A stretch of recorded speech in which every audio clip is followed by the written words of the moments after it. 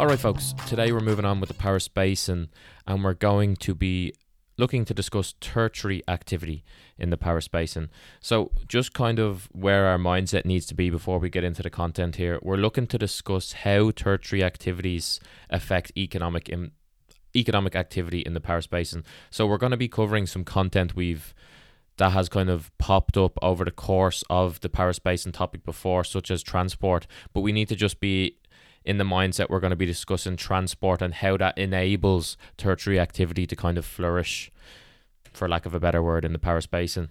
So a brief overview of tertiary activity in the Paris Basin. It's a really important economic activity to the region, as 70% of their workforce is employed in the tertiary sector.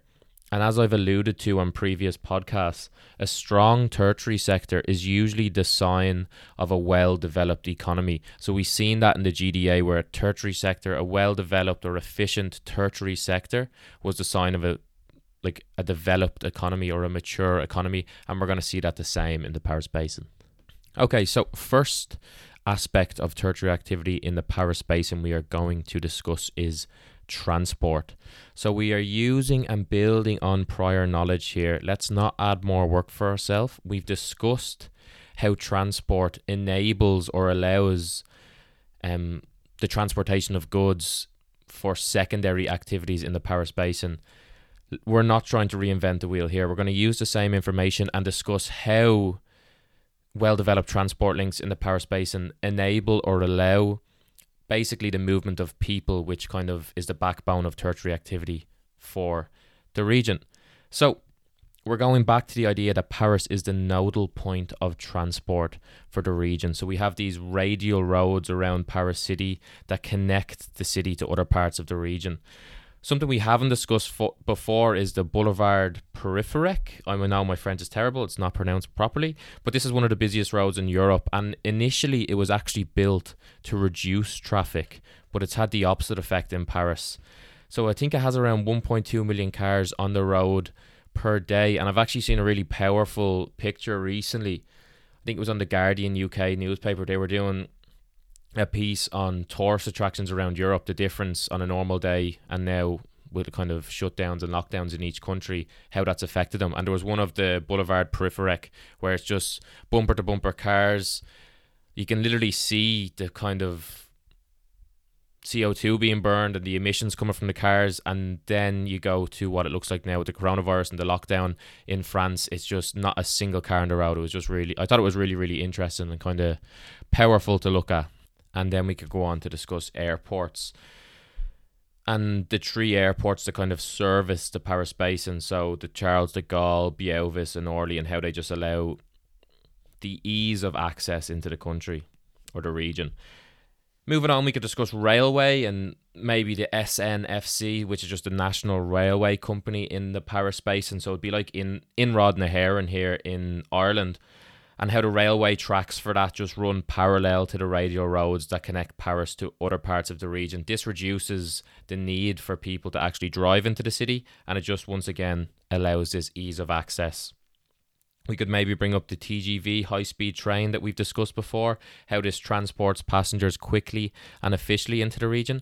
Something kind of important to note there is also how this TGV train connects the region to other cities on mainland Europe. So you can get the TGV train to Amsterdam, Cologne in Germany, and it just makes the region even more accessible. And then finally, we could look at the deep water port of Le Havre, how they have kind of daily ferry services that run to the UK, which just kind of allows this transportation of people once again, which kind of is the backbone of tertiary activity in the region. Moving on to discuss tourism in the Paris Basin, and this is where I like to kind of shift a lot of my attention to in regards to tertiary activity, just because I can discuss my experience here. So if anyone has ever been to Paris, please discuss your experience here. I like to use like my travels here and try to link them to the processes and systems that we can see on the geography course. Don't be afraid to do this, and hopefully you're going to see how what I discuss here kind of reflects that. So a brief overview of tourism in the region. The Paris Basin receives 15% of national tourism for France. So around 45 million people visit the region each year. It generates 20 billion for the economy and accounts for 11% of all employment in the whole country.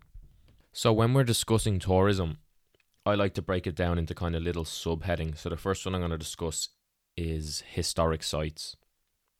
So there are a lot of kind of historic sites. It's a city that's just kind of enriched with history.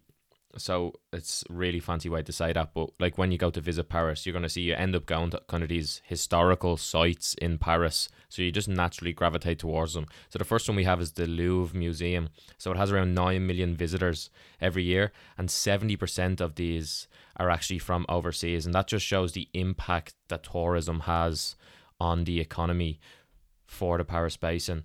And the Louvre Museum is famous because the Mona Lisa is there, if anyone doesn't know. Then we have the Arc de Triomphe. So it's not just the tourist attraction that brings people here. The Arc de Triomphe is the centre of metro lines for Paris City, and it just kind of directs tourists to the centre of the city, and it directs them to the Champs-Élysées, which is just like the biggest shopping street in the city. And it's just a really good way to centralise tourism and kind of force tourists to visit this place, if that makes sense. Then we have the Eiffel Tower. It's actually the most valuable tourist attraction in Europe, and it generated 68 million on admissions in 2017 alone. So that just shows you how important that is for the economy of the Paris Basin. Second factor that influences tourism I like to discuss is the idea of city breaks in Paris. So Paris was actually the most visited city in the world in 2017, and tourism directly employs 240,000 people in the city alone. And this idea of city breaks are just kind of enabled by cheap flights from all over Europe, which just attract short city break tourists. Like, for example, flights from Dublin to Paris for a weekend average out about €100, which you just can't go wrong. You know, the way it just attracts visitors from all over Europe for these short, quick breaks.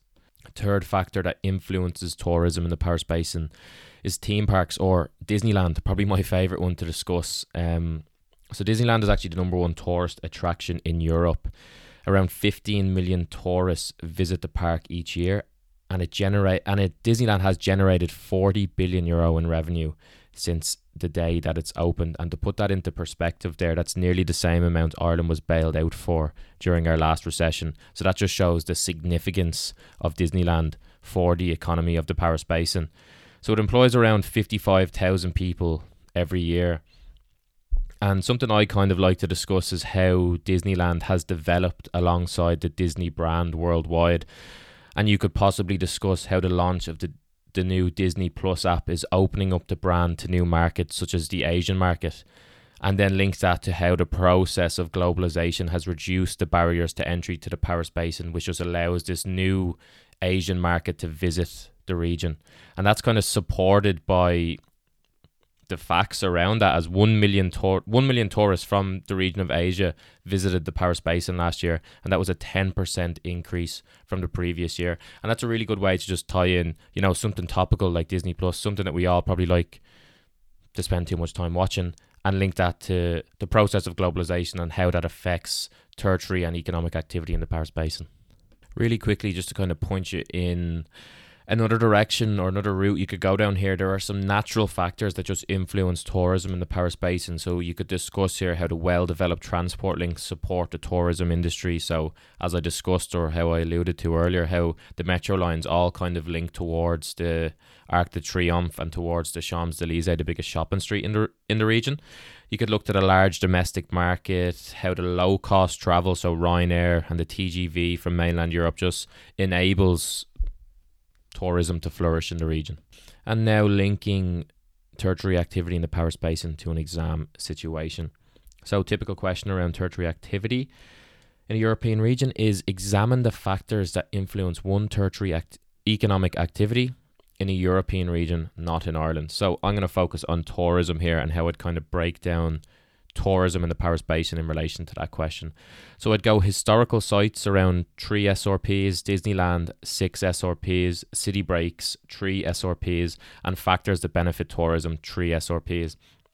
Obviously that's a rough guide, and that's just a way of us structuring our answer, and it just makes it a bit more manageable, like knowing I only have to write 3 SRPs here.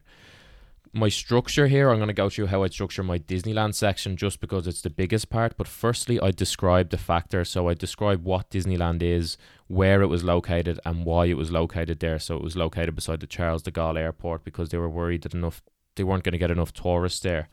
Secondly, I describe how it influenced tourism. So how it initially struggled to attract tourists and now it's the number one attraction in Europe. How it's developed alongside the Disney brand and try make our links to Disney Plus and to the idea of globalization there. And then 3, I describe what it does for the economy. So it's generated 40 billion euro since opening. It employs 55,000 people per year. And fully develop your points here. Fully drag out your SRPs. Ask yourself, so what? I actually don't think I've mentioned this kind of geographic writing technique on this podcast, yes, but it will make sense when you listen to the characteristics of good geographical writing podcast that I will record in the future. That will make sense for my class. But anyway, I'm going to leave it there, folks. Speak soon.